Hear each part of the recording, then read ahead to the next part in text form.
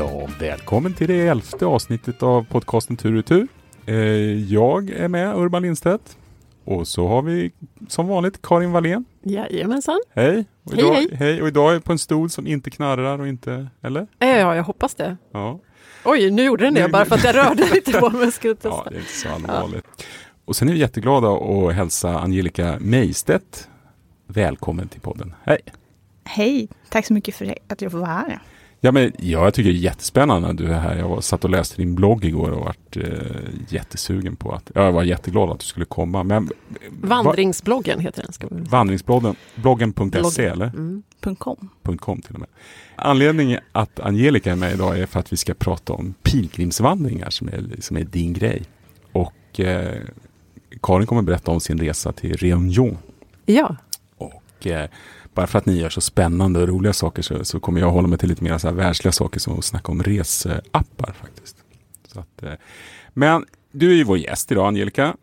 Så att, vem är du? Jag är heltidsvandrare sedan ett par månader tillbaka bara.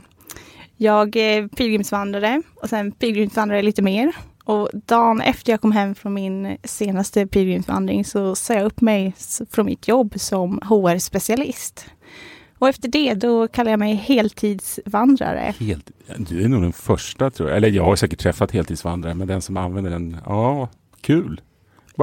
Vad var det som fick dig att säga upp det då som för ett välbetalt arbete? Och det kanske inte var så välbetalt, jag vet inte. Men från ett arbete för att bli heltidsvandrare? För så är det. Jo, men jag hade bra lön och pensionsförsäkringar och allt man någonsin kan önska. Aha. Men någonstans så kände jag att det skavde. Jag kom inte ut i naturen lika mycket som jag ville. Och det var en lång process som föregick det här. Jag visste inte riktigt vad jag ville till. Men 2 pilgrimsvandringar senare, då var det klart att jag behöver göra något för att leva enligt mina förutsättningar. Och ha ett liv närmare naturen. Så det har jag idag. Och det är ett riktigt drömliv att få organisera dagarna och veckorna som man vill. Så jag frilansar och gör konsultuppdrag i friluftsbranschen. Okay. Och alltihopa är kopplat till vandring på olika sätt. Ja. Idag tänkte vi, liksom, du gillar att vandra i största allmänhet, eller hur? Men idag tänkte vi liksom mer fokusera på pilgrimsvandringar. För att vad säger du, Karin? Man blir lite, vad är det med ordet? Man blir lite så här... Ja, jag vet inte. Jag tänker ju bara på en enda speciell pilgrimsvandring. Och det är ju den som går ifrån Frankrike, södra Frankrike och ner i nordvästra Spanien, eller? Vad är den heter? El Camino de Santiago. Ja, precis. Och det är väl den mest välkända och välvandrade av lederna.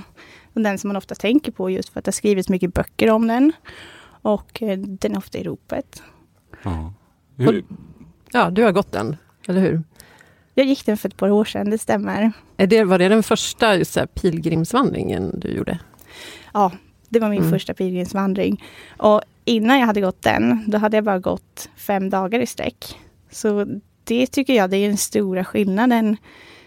Och den stora utmaningen är ju att det är väldigt långt. Eller det är länge man går. Det blir många dagar i sträck. För om man ser på vandringsmiljön och vandringsunderlaget så är det ju väldigt snällt att pilgrimsvandra. Det är ganska platt och det är inte särskilt mycket höjdmeter man tar. Men det är just skillnaden att man gör någonting så länge. Och det vet man inte alls. Hur ska kroppen reagera på det? Är jag gjord för det här? Så det var med mycket respekt som jag gav mig ut. Hur lång är den här kändaste pilgrimsleden då? Jag vågar inte ens uttala den för det blir bara fel. Den är 800 kilometer. Man börjar på franska sidan av Pyrenéerna. Så första dagen då tar man sig över det bergspasset. Och sen så går man tvärs över Spanien till Santiago de Compostela. Och då säger ju liksom sägnen att det är Jakobs kvarlevor som finns där i kyrkan. Alltså och det är de man vallfärdar mot. En av apostlarna. Jesus apostlar. Och själva symbolen för den här pilgrimsleden, det är en snäcka. Och de är väldigt, väldigt vanliga vid kusten. vid Galiciens kust.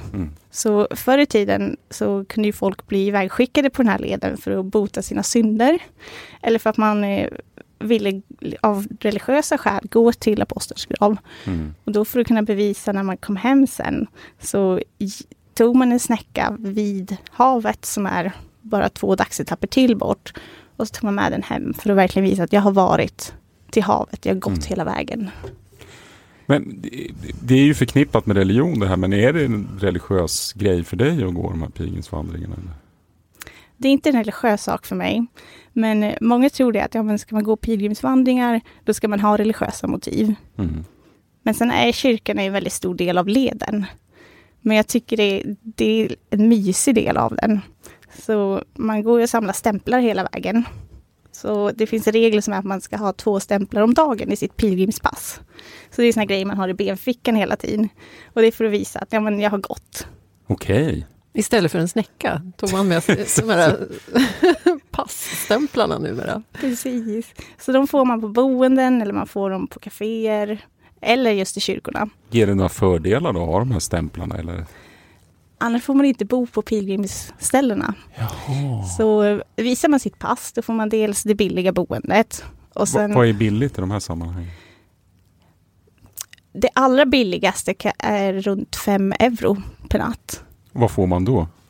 En sovsal full med andra människor. Men man har en egen säng. Men det är en säng. Andra vandrare. Och man har tillgång till dusch. Ja.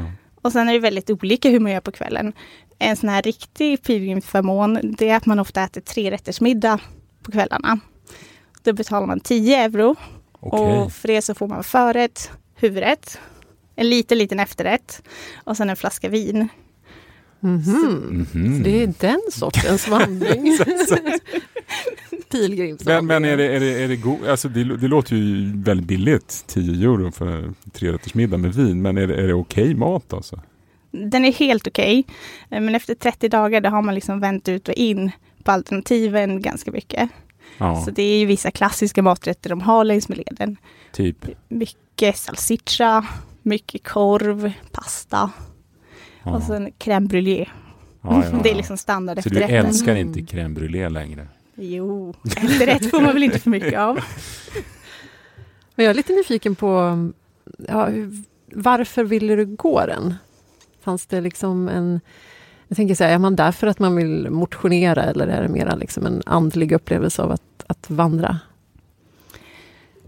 Jag längtade efter att göra någonting länge och få ett litet avbrott till där jag var. Med mycket jobb och väldigt intensivt i vardagen så. Och då satt jag och tänkte, men gud vad ska jag göra i sommar? Och sen var det så att en kollega jag hade på jobbet, hon hade en liten bild på sig själv. För hon hade gått den här leden som sin 60-årspresent till sig själv. Så tog hon tjänstledigt och gick leden. Så någonstans så tror jag att det var därför som jag blev påverkad också. För jag har hört hennes berättelse på fikarasterna.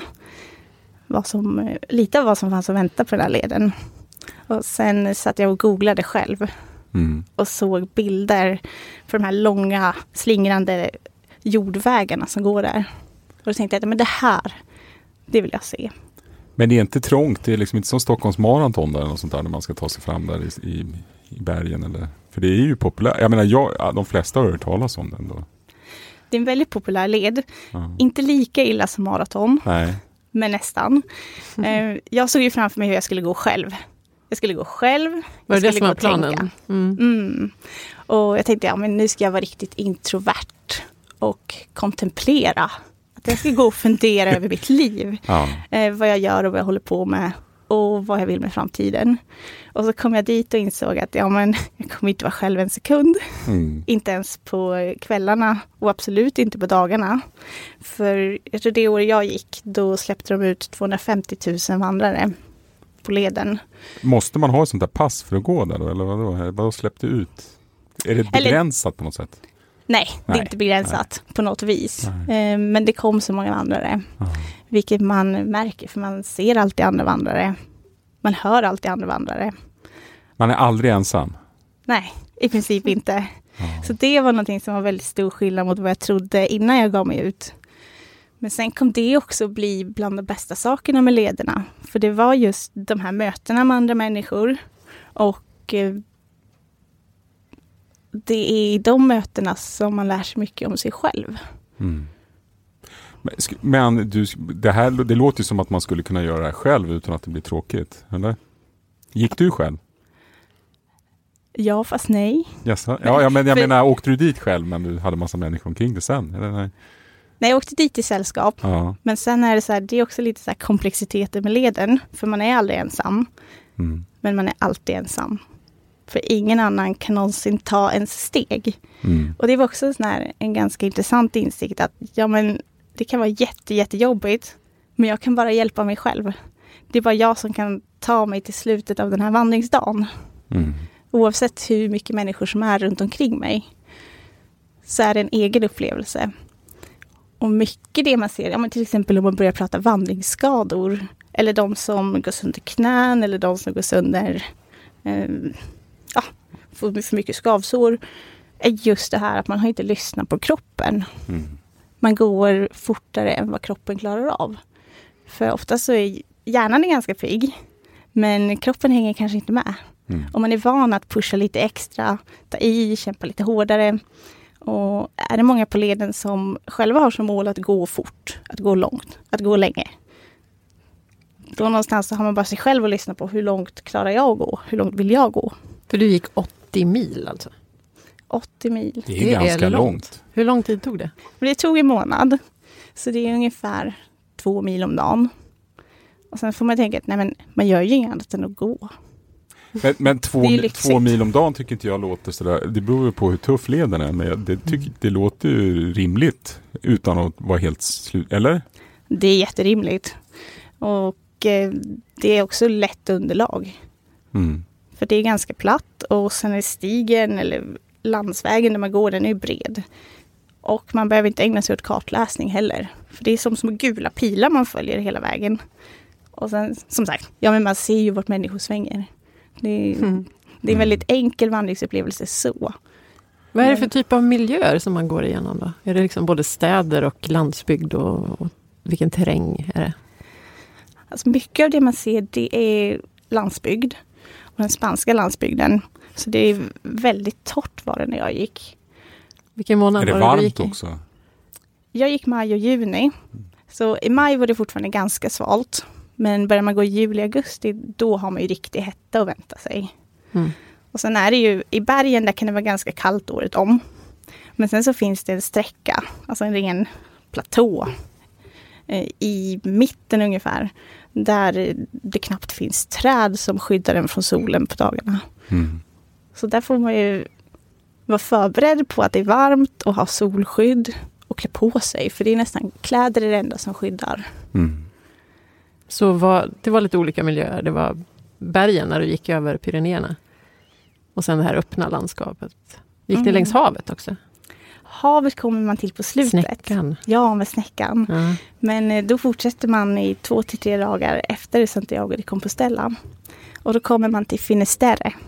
Och det kallas så för att man trodde det var världens ände förr i tiden. Nu kan man ju mäta och se att det finns mer. Hur man visste finns då. mer, ja.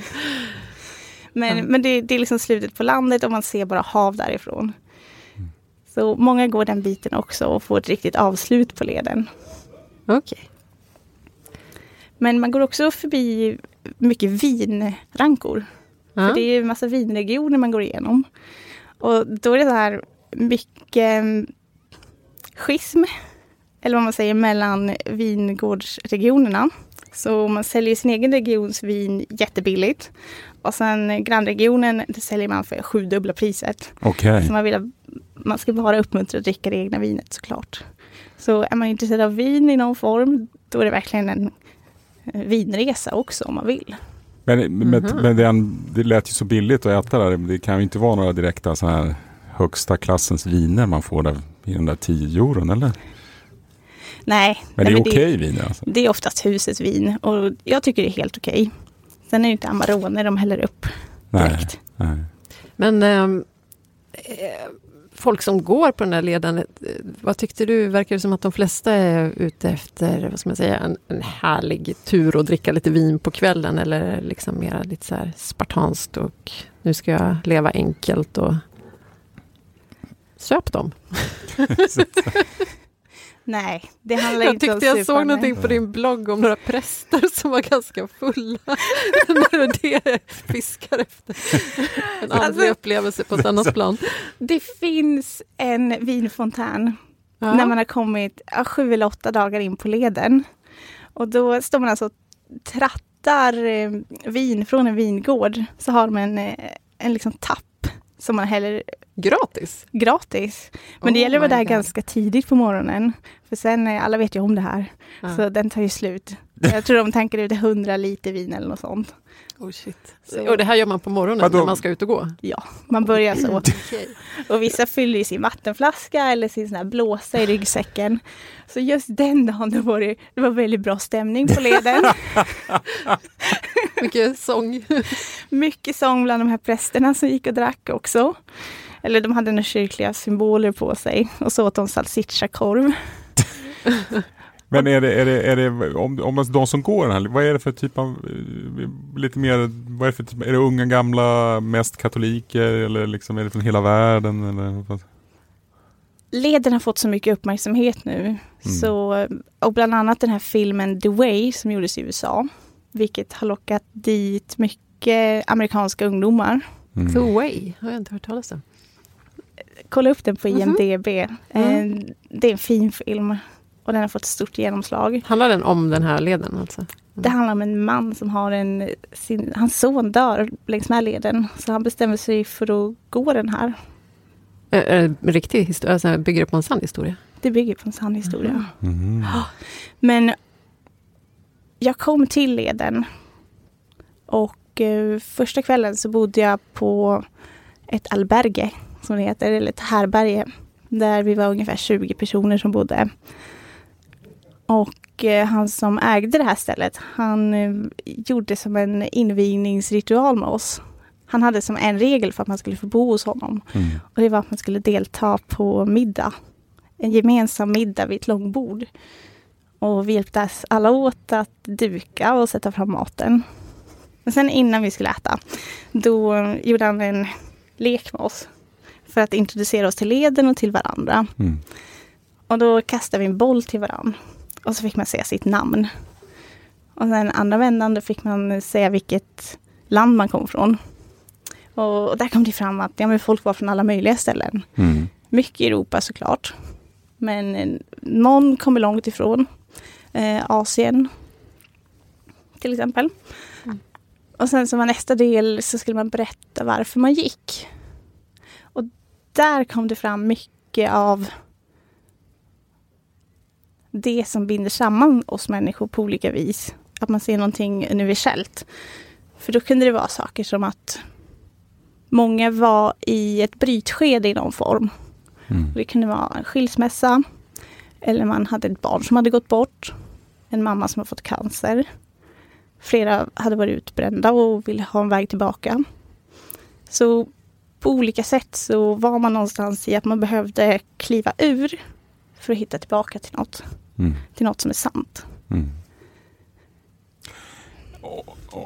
Om du skulle jämföra med att gå en sån här pilgrimsvandring med att vandra normalt, vad är den stora skillnaden liksom? Den stora skillnaden är just att man gör det länge. Och det som händer i kroppen när man gör någonting länge. För det är ganska smärtsamt att gå första veckan. Så efter jag har pilgrimsvandrat i 2 månadsomgångar så är det nästan som att jag föredrar långvandringarna framför vanliga fjällvandringar. Just för att sen händer något när kroppen har vant sig att gå varje dag. Så blir den starkare. Den kommer in i någon slags lunk som är himla härlig att vara i. För just när man har gått länge så efter ett tag så slutar man tänka alla vanliga tankar. Så lite blir det som en bubbla att pilgrimsvandra. Hur menar du då, vanliga tankar? Vad är det som händer? Man tänker klart. Eller man har tänkt klart alla tankar som snurrar. För oftast är det mycket grejer som snurrar. Mm. Men, hade du med dig lite grejer som du ville tänka igenom? Man är mycket uppe i varv. Så tänker jag nu i efterhand. Att i den vardag som vi nog alla sitter med idag. Man har mobiler och det är reklam och det är mycket folk runt omkring en. I tunnelbanan och det är trafik som brusar. Men vi har mycket brus. Mm. Det är mycket deadlines och alltså på ett vanligt jobb, men varje kvart är ju inbokad. Så att komma till det här där man inte går efter någon klocka utan man går efter kroppen. Man äter när man är hungrig och när man går, då går man. Och när man sover, då sover man. Så det är väldiga basrutiner. Mm. Men jag tänker så att om man går 2 mil då, som du gjorde, som låter som en ganska rimlig dagsetapp, då måste man ju ha en del tid över när man inte går. Vad gör man då? När man inte går så tvättar man kläder, man äter mat, man förbereder nästa dagsetapp och läser på hur ser kartan ut. Men jag hade till exempel packat med mig en kortlek i ryggsäcken för jag tänkte att nu kommer jag ha så mycket tid att fördriva. Mm. Men det var inte en enda gång jag tog upp den faktiskt. Hade du med dig böcker och så läste? Eller? Inga böcker. Och det saknade du det att du inte hade några böcker? Nej, det finns bibliotek på leden. Så vill man läsa då tar man en bok som står någonstans. Mm. Och sen så läser man den och sen så lämnar man tillbaka den på nästa boendeställe. Mm. Så många har som så pilgrimsbibliotek. Mm. Men det var inte heller något som jag faktiskt hade utrymme för. Men jag satt mycket och skrev dagbok på kvällarna. Då skrev jag vad jag gjorde på dagarna och hur det kändes och vad hade vi pratat om. Blev det så att du gick med ett gäng? Alltså att du hade människor som du gick med varje dag? En stor del av leden, eller? Ja, men det blir nästan så naturligt. För vissa går man i samma takt med. Så då går man om varandra hela tiden. Och sen slår man kanske följe 2 dagar, 1 dag, 10 minuter, en vecka. Det är olika. Mm. Men, och det tänker jag, det är lite som livet i stort också. Att vissa kommer en stund och går med en. Och vissa är där länge. Mm. Mm. Jag läste någonstans att det var lätt att se skillnad på de som var pilgrimsvandrare och de som var vanliga turister. För att pilgrimerna behandlade varandra mycket mer respektfullt. Är det någonting du har upplevt också? Kanske var på din blogg jag läste det. Ja, men där kan jag hålla med. För turister vill ofta ha, men pilgrimer vill gärna ge. Och nu kan man inte vara så himla hård att man drar det till någon slags sanning. Men de som är pilgrimer har på något sätt ofta släppt lite av det här världsliga efter en stund. Att det finns en väldig omtanke. Mm. Man är väldigt familjär. Mm. Det är ingen som kommer till ett boende och börjar kräva saker. Man är jätteglad om man hittar någonstans och tvättar sina kläder. Men det är inget man tar för givet. Nej. Är det svårt att få plats på de här härbergerna när man går? Jag tror inte det var... Ja, det var en dag på leden som jag inte fick plats på det ställe jag hade tänkt att få plats. Mm. Men det är så många som är i omlopp och rörelse där så det ordnar sig alltid. Mm. Och är det så att det är tvärfullt någonstans, då ordnar man plats. Mm. För också de lokalbefolkningen längs med leden, de är väldigt införstådda med att det är många som rör sig. Och de öppnar gärna upp sina hem också. Mm. Men hade du med dig liggunderlag eller någonting sånt? Jag hade bara med mig sovsäckslakan. Mm. Och jag klarade mig hela vägen på det. Du fick en säng eller en madrass att sova på. För det är också det härliga med att det är så många i omlopp gör att man behöver aldrig ringa någonstans innan eller boka. Utan man går så långt man känner varje dag. Och man behöver inte leva sitt liv efter booking.com. Gud vad skönt. Ja, alltså jag känner ju att det här är ju grejen. Alltså. Ja, gud. Liksom, hur stor ryggsäck ska man ha? Vad ska man ha för kläder? Behöver man? Eller vad ska man tänka på? Jag skulle säga att man tar med så lite saker som är möjligt. För det finns saker att köpa längs med vägen. Mm. Så man behöver inte alls känna att man ska ha de här bra att ha. Eller tänk om det här händer. Det finns affärer man går förbi affärer flera gånger per dag, eller? alla fall någon gång per dag nästan överallt. Och där kan man fylla på med både apoteksgrejer, man går förbi supermarkets. Så jag skulle ha lättat min packning om jag hade vetat nu.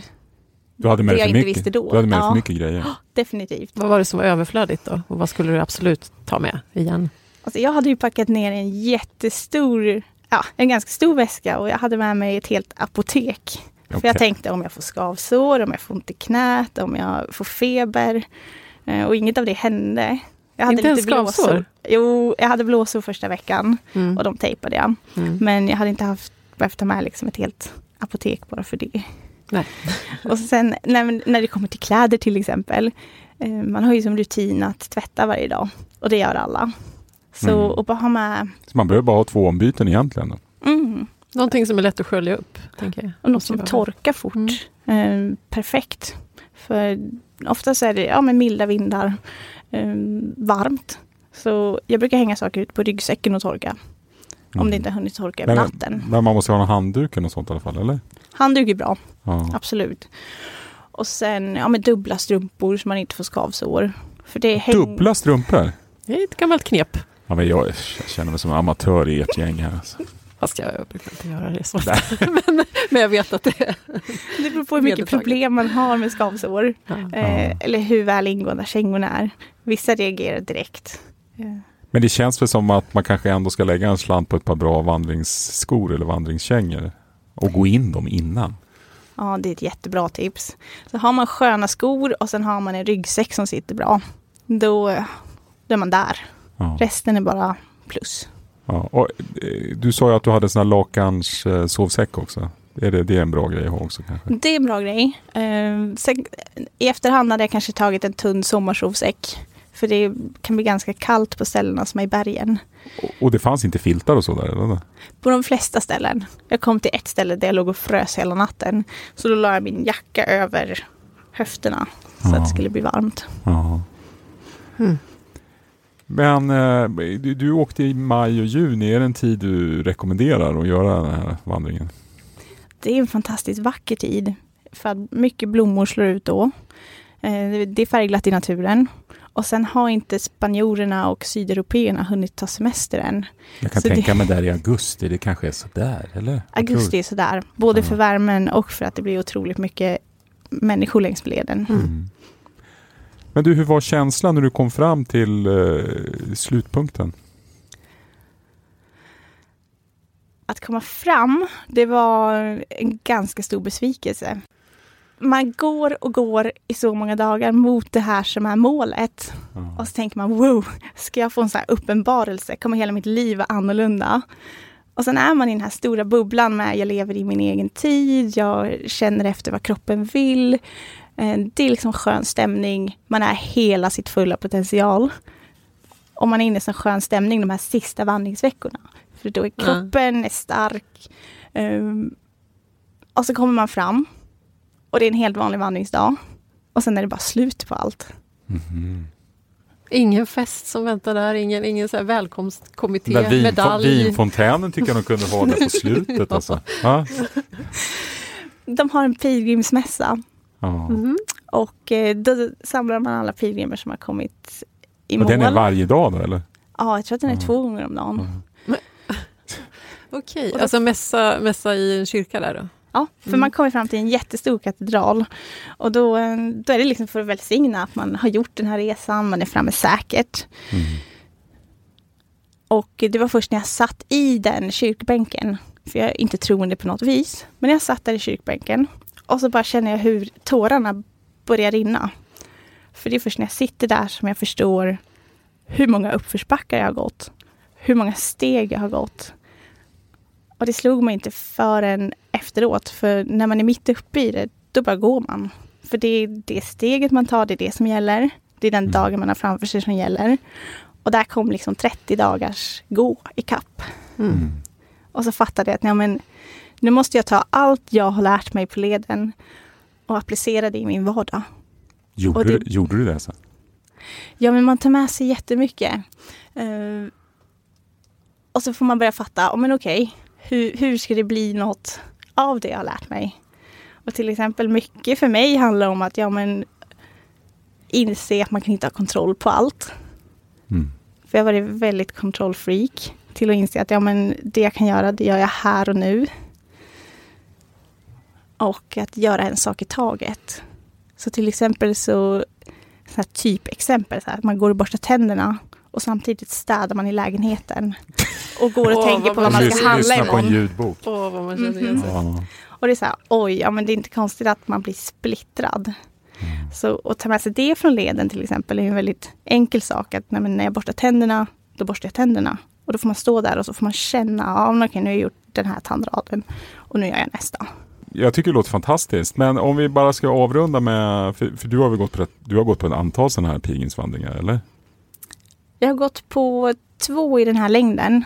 Ja. Och det jag gjorde förra sommaren, det var att gå det som är världens nordligaste pilgrimsled. Heter Sankt Olavsleden och går från Selånger som ligger utanför Sundsvall i Sverige. Och sen så går man till Trondheim.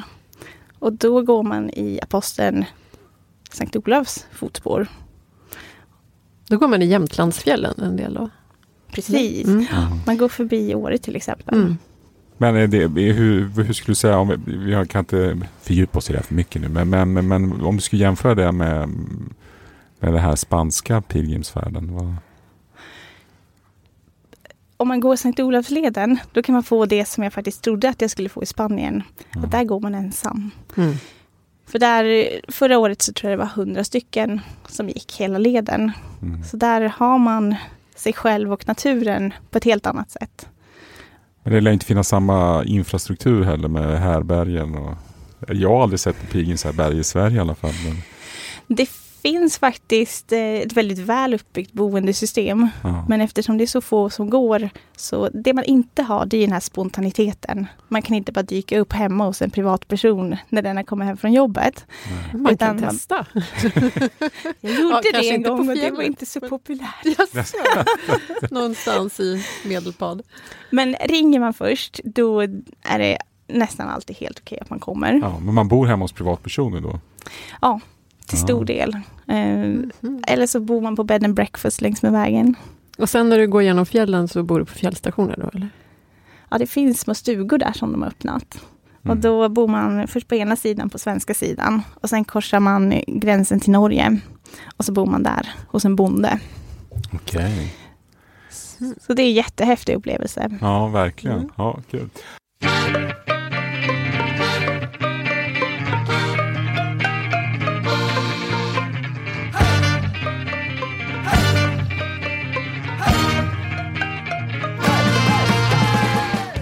Ja, Karin, men du har ju vandrat lite varstans i världen, eller hur? Ja, faktiskt. Ja, och det var innan jag lärde känna dig så läste jag ditt reportage när du var på Réunion.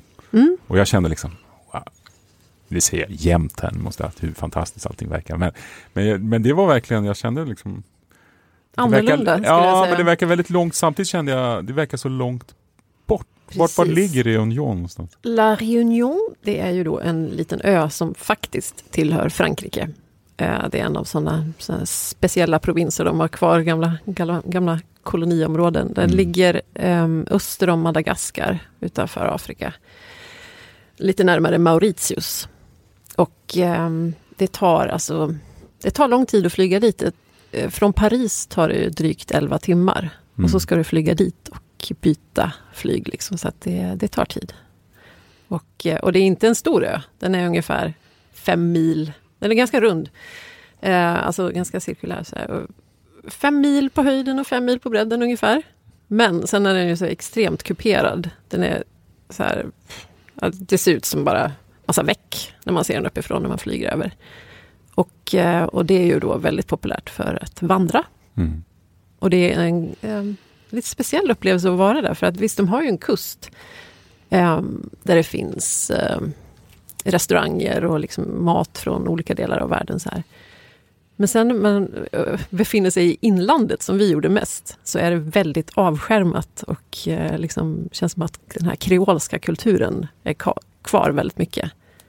Och det är inte lättillgängligt. Alltså det är Det är ju en vulkanisk ö. Det finns en aktiv vulkan kvar. Men annars är det ju liksom så här kollapsade gamla kratrar som kollapsade för tusentals år sedan och är liksom överväxta med vegetation och skog överallt. Men det är så den är uppbyggd, så att det finns som 3 dalsänkor som är såna här kollapsade kratrar. Och det är de man vandrar i. Och en av dem, som heter Mafate, den har inga bilvägar. Så att vi vandrade ju in i den. Och det var kanske den bästa dalsänka, säger jag. Det kallas för caldera eller cirk på franska. Men de pratar franska där på Réunion? De pratar franska. De har ju så här kreolfranska som är lite uppblandat med andra språk. De första som kom dit var ju franska kolonisatörer från Madagaskar som tog med sig slavar. Det här är 350 år sedan drygt.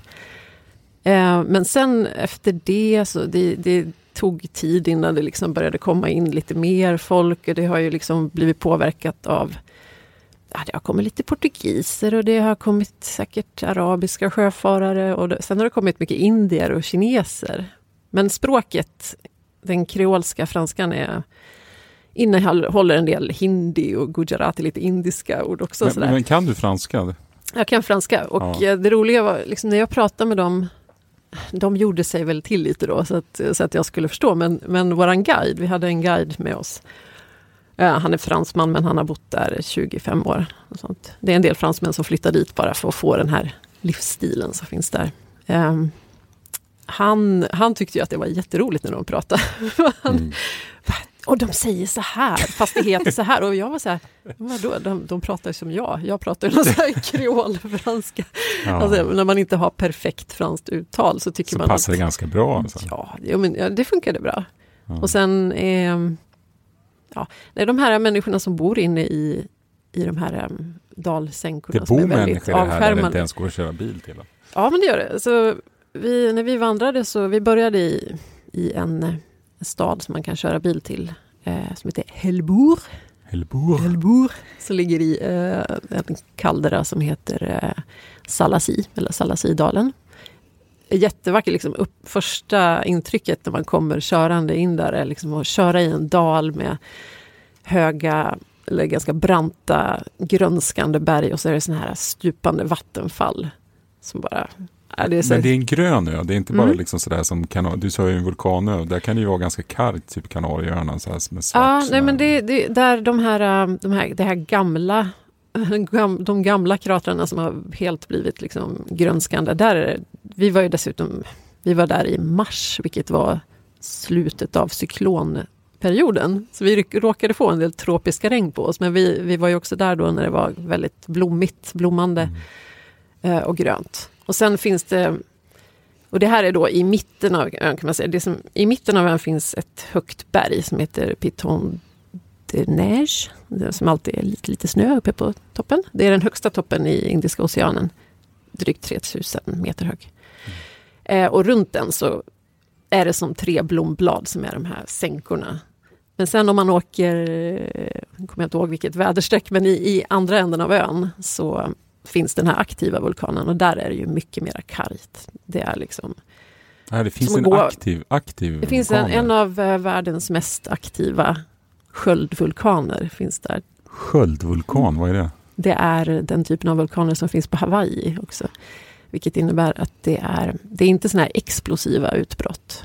Det kommer bara lite trögflytande. Ja, lite då och då. Ja. Och när vi var där så var det ett halvår sedan senaste utbrottet. De utbrotten sker i flera små kratrar och så bara rinner det lite. Men det låter inte farligt alls då? Nej, folk kan gå dit och titta på det. Man får ju hålla sig lite på avstånd så att man inte bränner sig. Men vi kunde ju se liksom där magman precis har stelnat. Det blir liksom som svarta spår på den här vulkanen. Nej, men det är ganska pålitligt. Man vet var det kommer att rinna liksom. Men då finns det varma källor och sånt också då? Ja, det kanske det gör. Fast vi upplevde inte något sånt. Utan det var ju mest vandring då vi gjorde. Det är mycket det folk åker dit för. Man vandrar i den här fantastiska naturen. Så jag tycker nog det häftigaste var just att gå ner i den här som heter Mafate. För där finns inga bilvägar. Det är stigar där man har använt åsnor och oxar och sånt för att hämta varor från Men det är, kusten. det är inte som djungel, det är inte den typen av vegetation. Det är ju en typ av regnskog Ja. och en skog som heter Men kan man plocka bananer och sådana saker? Ja, det finns massa frukter. Ja. Jag kommer ihåg också passionsfrukt växte det liksom där vi gick. Och så finns det förstås eukalyptusträd och det luktar lite så här härligt.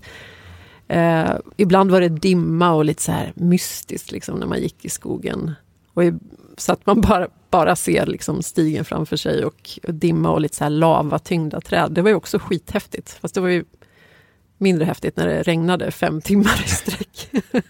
Fast också lite häftigt, men det var en dag som vi hade som så här, men det är lite som en fantasyvärld nästan då, lite så här. Ja, men faktiskt det var sagolikt tycker jag. Och sen så utsikten ibland är ju fantastisk. Men, och i den här Mafat-dalen så lite då och då så kommer ju en helikopter och gör någonting, för de har inga vägar. Mm.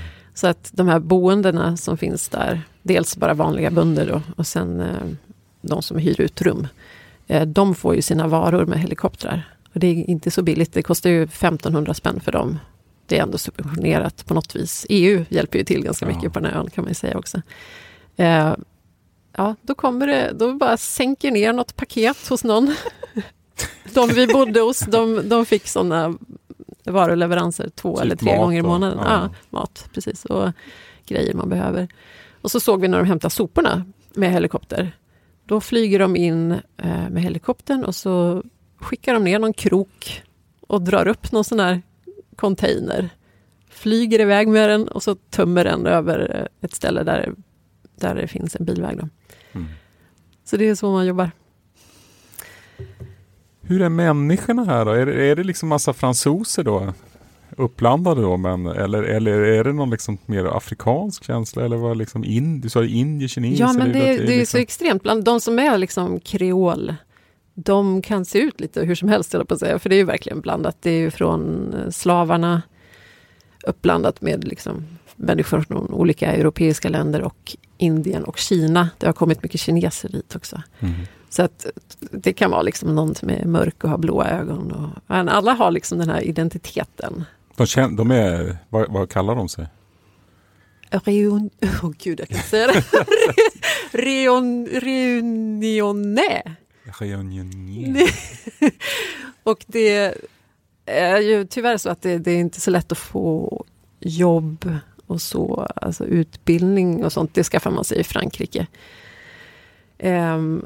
Det finns ju som sagt fransmän som också åker dit, men det är ju mer i jakten på något slags annat liv. Mm. Och det kan ju vi som EU-medborgare kan ju åka dit och söka jobb. Har vi rätt att bosätta oss där och jobba? Ja, de är med i EU. Men man betalar med euro.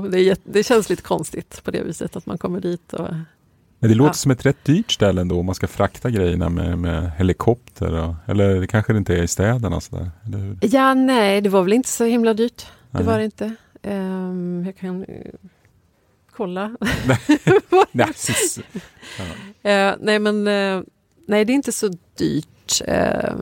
Boende och mat och sånt var inte så dyrt. Men maten när man går och vandrar, när man är inne i liksom det här berglandskapet, så då äter man bara en sak och det är curry.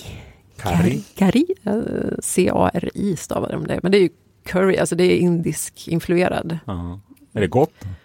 Det var gott, men inte sådär fantastiskt om jag ska vara helt ärlig. Man blev ganska så, ja, man hade ju ätit samma fiskgryta och samma vegetarisk eller köttgryta dagen innan, och så får man alltid lite ris och lite bröd.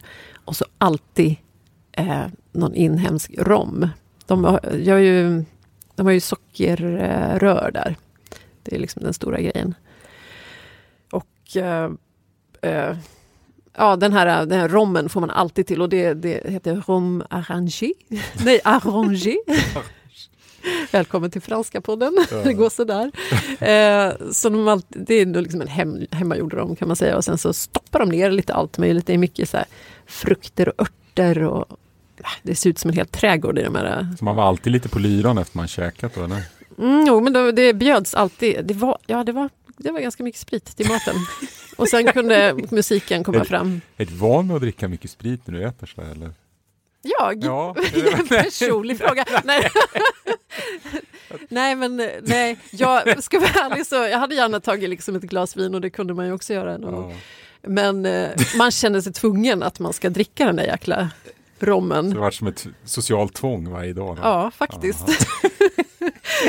Men sen bjöds det lite musik också ibland.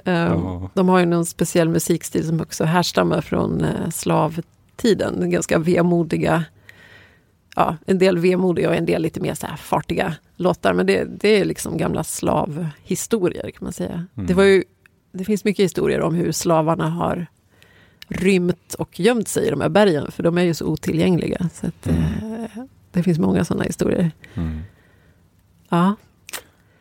Men man kan ju också säga att kusten är ju, vi var inte så mycket på kusten.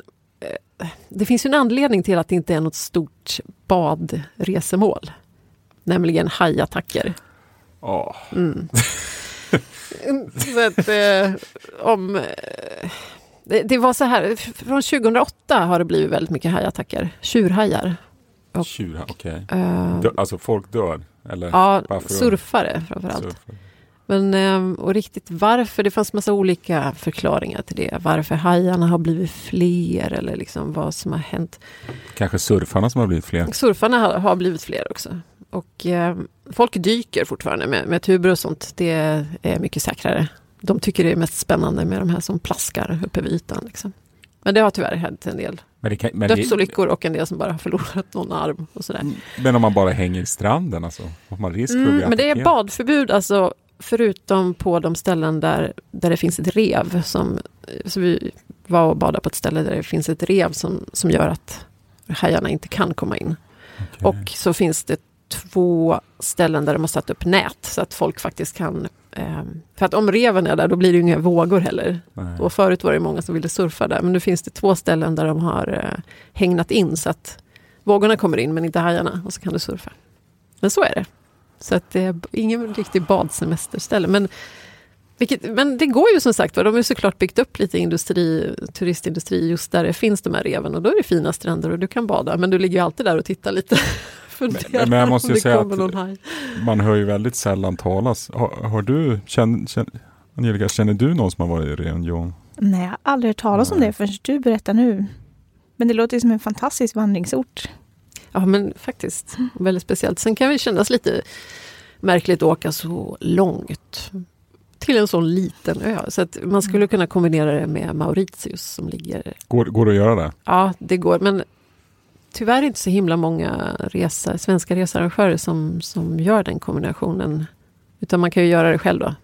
Att man köper en biljett emellan. Och där är det ju mera bad. Det är de där tjurhajarna. Golf och sådana grejer. Ja. Jag tycker att det är häftigt att se vulkanen också. Ja.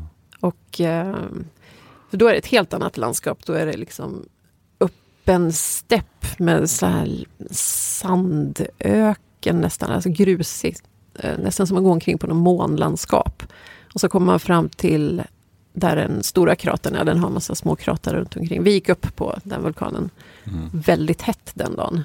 Och just den dagen så hade de en så här trail running tävling där. Ja, har de ett berg så ska det vara en trailrunning tävling. Men Réunion är ganska känt för trailrunning. Så en av de mest kända racen som finns där. Och den heter La Diagonale des Fous. Betyder dårarnas diagonal. Hur lång är den? Eller hur hög kanske man ska säga? Den är 17 mil. Och det klarar man ju av. Eller... Som jag sa, ön är ju inte så lång. Men i och med att den är så otroligt kuperad så springer man ju upp och ner. Så man tar sammanlagt 10 000 höjdmeter. Ja, och man får vara lite galen för att göra det. Jag tror jag hoppar den faktiskt.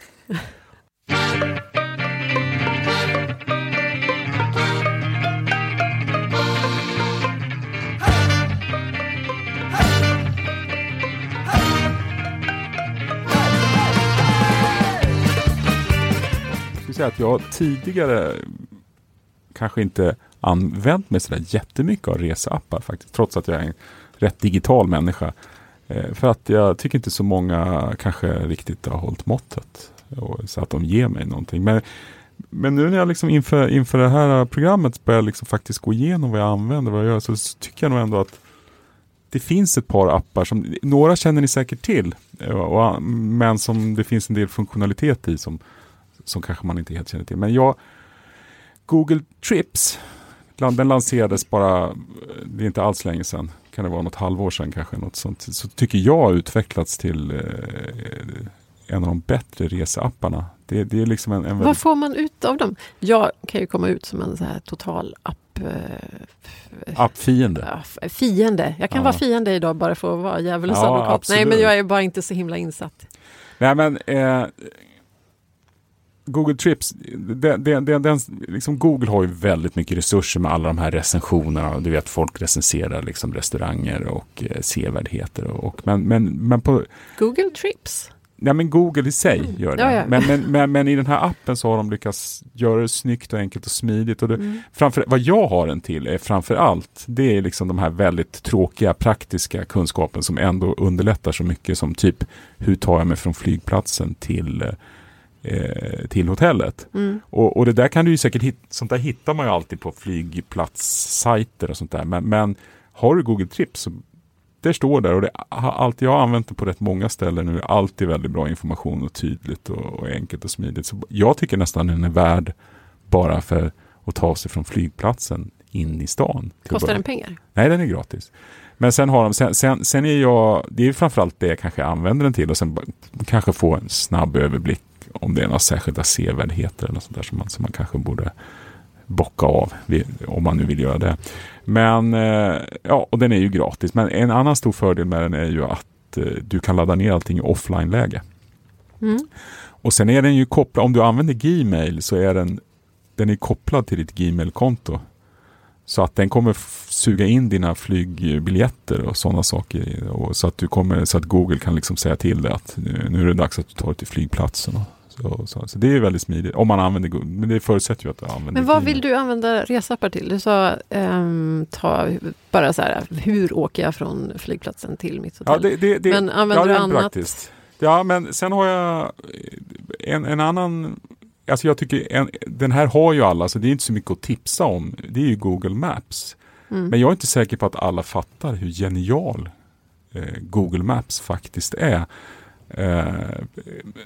Bland annat så, jag vet inte om ni använder ni offline-läget på Google Maps? Nej, jag har inte gjort det faktiskt. Nej. Inte jag Koko, va? Men för att det ska jag säga att det är bara en rekommendation som var nu blir det ju billigare att surfa i Europa, men det kostar ju ändå en slant mer än hemma. Och är man utanför Europa så är det fortfarande fruktansvärt dyrt. Så att vad man bara gör, om du bara zoomar in på den staden eller stadsdelen eller landsändan, är det ett mindre land som Island så kan du zooma in hela landet. Och sen så går du bara upp i menyn och väljer offline-läge. Då laddar den ner hela kartan. Och GPS, alltså var du befinner dig någonstans, den funkar ju utan surf. Så att då funkar var den är. Du kan alltid ta ju bort Kan du göra liksom så här, välja en vägbeskrivning från den platsen till den platsen om det är inom det området? Det kan man, men du har inte riktigt samma full funktionalitet som när du har surfen påslagen. Men det går att göra det. Så att jag tycker, samtidigt tar det bort lite spänningen av resandet, för att med Google Maps i offline-läge, du kommer ju aldrig mer komma bort. Nej. Det kan ju vara ganska komplext, särskilt i en stor stad. Låt säga man är i London och ska ta sig från punkt A till punkt B.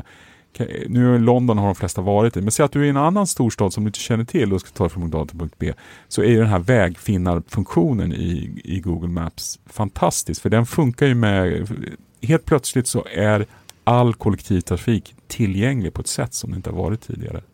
För du kan ju, när du väljer vart du ska, och sen ser ju den var du är någonstans, och så tar du vägvisaren, och sen kan du välja då gå eller cykla eller kollektiv. Och den tycker jag framförallt, jag menar gå kan man väl alltid komma på hur man ska gå när man har en karta, men när det gäller kollektivtrafik tycker jag det är super alltså. Och det gäller inte bara liksom lokalt, du kan ju även i landet. Så på ett helt annat sätt så kan du, om du använder Google Maps rätt, så kan det öppna upp ett land på ett sätt. Återigen, det är kanske bättre att fråga folk, men jag lovar att du får nog nästan bättre svar faktiskt i Google Maps än vad du får om du frågar människor. Samtidigt så vet jag ju i höstas här, så var jag med en vän i Vilnius och han var ju men han var inte så här medveten anti-app, utan han tyckte bara det var roligt att fråga folk. Så var vi än kom så Gustav och min kompis så bara hoppade han på folk och frågade dem om saker. Och jag gör ju gärna det. Och jag kommer ihåg när jag reste med en kompis som är så här, det var inte det att hon inte vill prata med folk, men hon sätter någon slags heder i att hitta själv. Står med kartan och bara, jag ska hitta själv. Men fan, vi frågar någon liksom. Men den här interaktionen man ändå får med folk är ju jätterolig. Ja, absolut. Det kanske beror på vad man är. Är man på liksom typ värsta turiststället, då kanske folk är trötta på att svara. Men jag menar, så att, men det, jag tycker att utnyttja Google Maps så mycket ni kan. Sen finns det ju en av världens största turistsajt och största app, det är ju TripAdvisor. Och jag vill höja en varningsflagg för att använda TripAdvisor. Jag skulle säga att TripAdvisor, det är ju miljarders recensioner där, men de som recenserar i TripAdvisor är ju turister som inte har någon koll. Om jag tittar i Stockholm så kommer ju inte mina favoritrestauranger på Södermalm med. Men däremot så är ju alla sådana här lite turistiska i Gamla stan är ju garanterat med. Och så får de dessutom höga betyg trots att de serverar medioker mat. Alltså TripAdvisor är ett fantastiskt verktyg om du vill ha en medioker semester, ska jag säga. Där har vi det. Ja, den finns, det ska de använda som slogan. Den finns på min mobil, men jag använder den nästan mer bara för att få en översikt. Ja, finns det något bra museum eller något sånt? Det är mer det. För att restauranger, så då ärligt talat, snacka med folk istället. Och använd, jag känner så här, antingen, mitt tips är att skaffa en riktigt bra guidebok.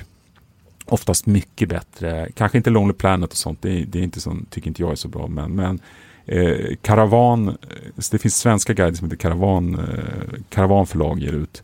Jag tycker alla de, när jag har använt dem så hittar jag fantastiska restauranger. Så att jag tror att man får vara lite försiktig. Det finns väl också en del liksom, som är lite inriktade på vad man är ute efter. Om det är stad, arkitektur, mat, vad det nu är. Liksom, så finns det ju lite speciella. Och de här WhatsApp, det är liksom väldigt stadsinriktat. Nej, men det är liksom, och sen nej, men jag tycker inte man ska låta sig styras av de här apparna. Sen tycker jag själv att flyger man med Norwegian eller SAS så tycker jag absolut man ska installera deras appar. För de är faktiskt jättebra att ha när det gäller man kan checka in på dem och man får liksom sitt boarding card där. Och det finns, jag tycker det är inte så jobbigt att ladda ner en app. Så ska man flyga med ett speciellt flygbolag så brukar jag alltid ladda ner om jag inte redan har den. Har du även så här Booking? Ja, det har jag ju, men det är liksom sitta och berätta att man ska använda Booking.com. Det känns. Nej, men jag är lite nyfiken på hur många, har du flera reseappar alltså? Ja, jag har Booking.com, men den använder jag rätt lite faktiskt. Men alla de här har ju guide, alltså det är ingen brist på guide-appar där ute. Så att har du Booking.com så kan du ladda ner offline app, liksom guider hela kören. Så att jag är ju så här, jag förstår inte hur folk får plats med så mycket appar på sina telefoner, för jag tycker minnet tar slut och så måste jag radera något. Du får köpa dyrare telefoner. Större jag måste spara på något fel sätt eller någonting. Ja, för det som att det du tar kanske så mycket bilder. Ja, det gör jag. Sen bara för att liksom, resa handlar ju också om och kanske ibland man flyger långt och jag tycker inte alltid det är så roliga filmer på de här långtidsflygen. Så tycker jag har upptäckt, jag tycker att Netflix har ju infört såna offline, att du kan ladda ner filmerna på appen. Aha. Och det är inte alla filmer utan det är ett urval av filmer som går att ladda ner. Men jag måste säga att det funkar jättebra att ladda ner filmer på mobilen med med Netflix. Det går att göra med via Plays app också. Så att det tycker jag är bra. Vad man ska komma ihåg är det att om du laddar ner en film på Netflix-appen i Sverige, då kommer du inte kunna titta på den i typ Italien om du inte går in i offline-läge. För det är sådana konstiga rättighetsgrejer. Så att på samma sätt laddar du ner den i Italien, för det kan du göra liksom. Och du kan ju använda den och titta liksom, strömmande och så i Italien och ladda ner. Men sen skulle du komma hem då och ladda ner en film eller åka till något annat land så kommer du inte kunna titta på den. Men det är bara att sätta på offline-läge på mobilen så kan man titta. Mm. Men jag har ett avslutande apptips då som kanske inte folk känner till så mycket. Det är en som heter Galileo Pro. Jag tror den kostar 50 spänn att ladda ner. Det är alltså en kartmapp som utgår från OpenStreetMap. Det är alltså som kartor fast typ Wikipedia. Människor gör kartor. Det är bara, TripAdvisor, det är bara dumma turister. Men den här kartan som folk grejen är det att de suger ju in något, i botten suger de väl in någonting annat. Men proportionerna är lite så här som folk tror själva. Nej, den är jättebra. Galileo Pro. Nu dissar du här. Men vad som är bra med den här, apropå temat idag, det är att här hittar du liksom små stigar. För det liksom finns en liksom folkrörelse och då springer man omkring med speciella apparater och mappar upp. Så här hittar du små stigar. Mm-hmm.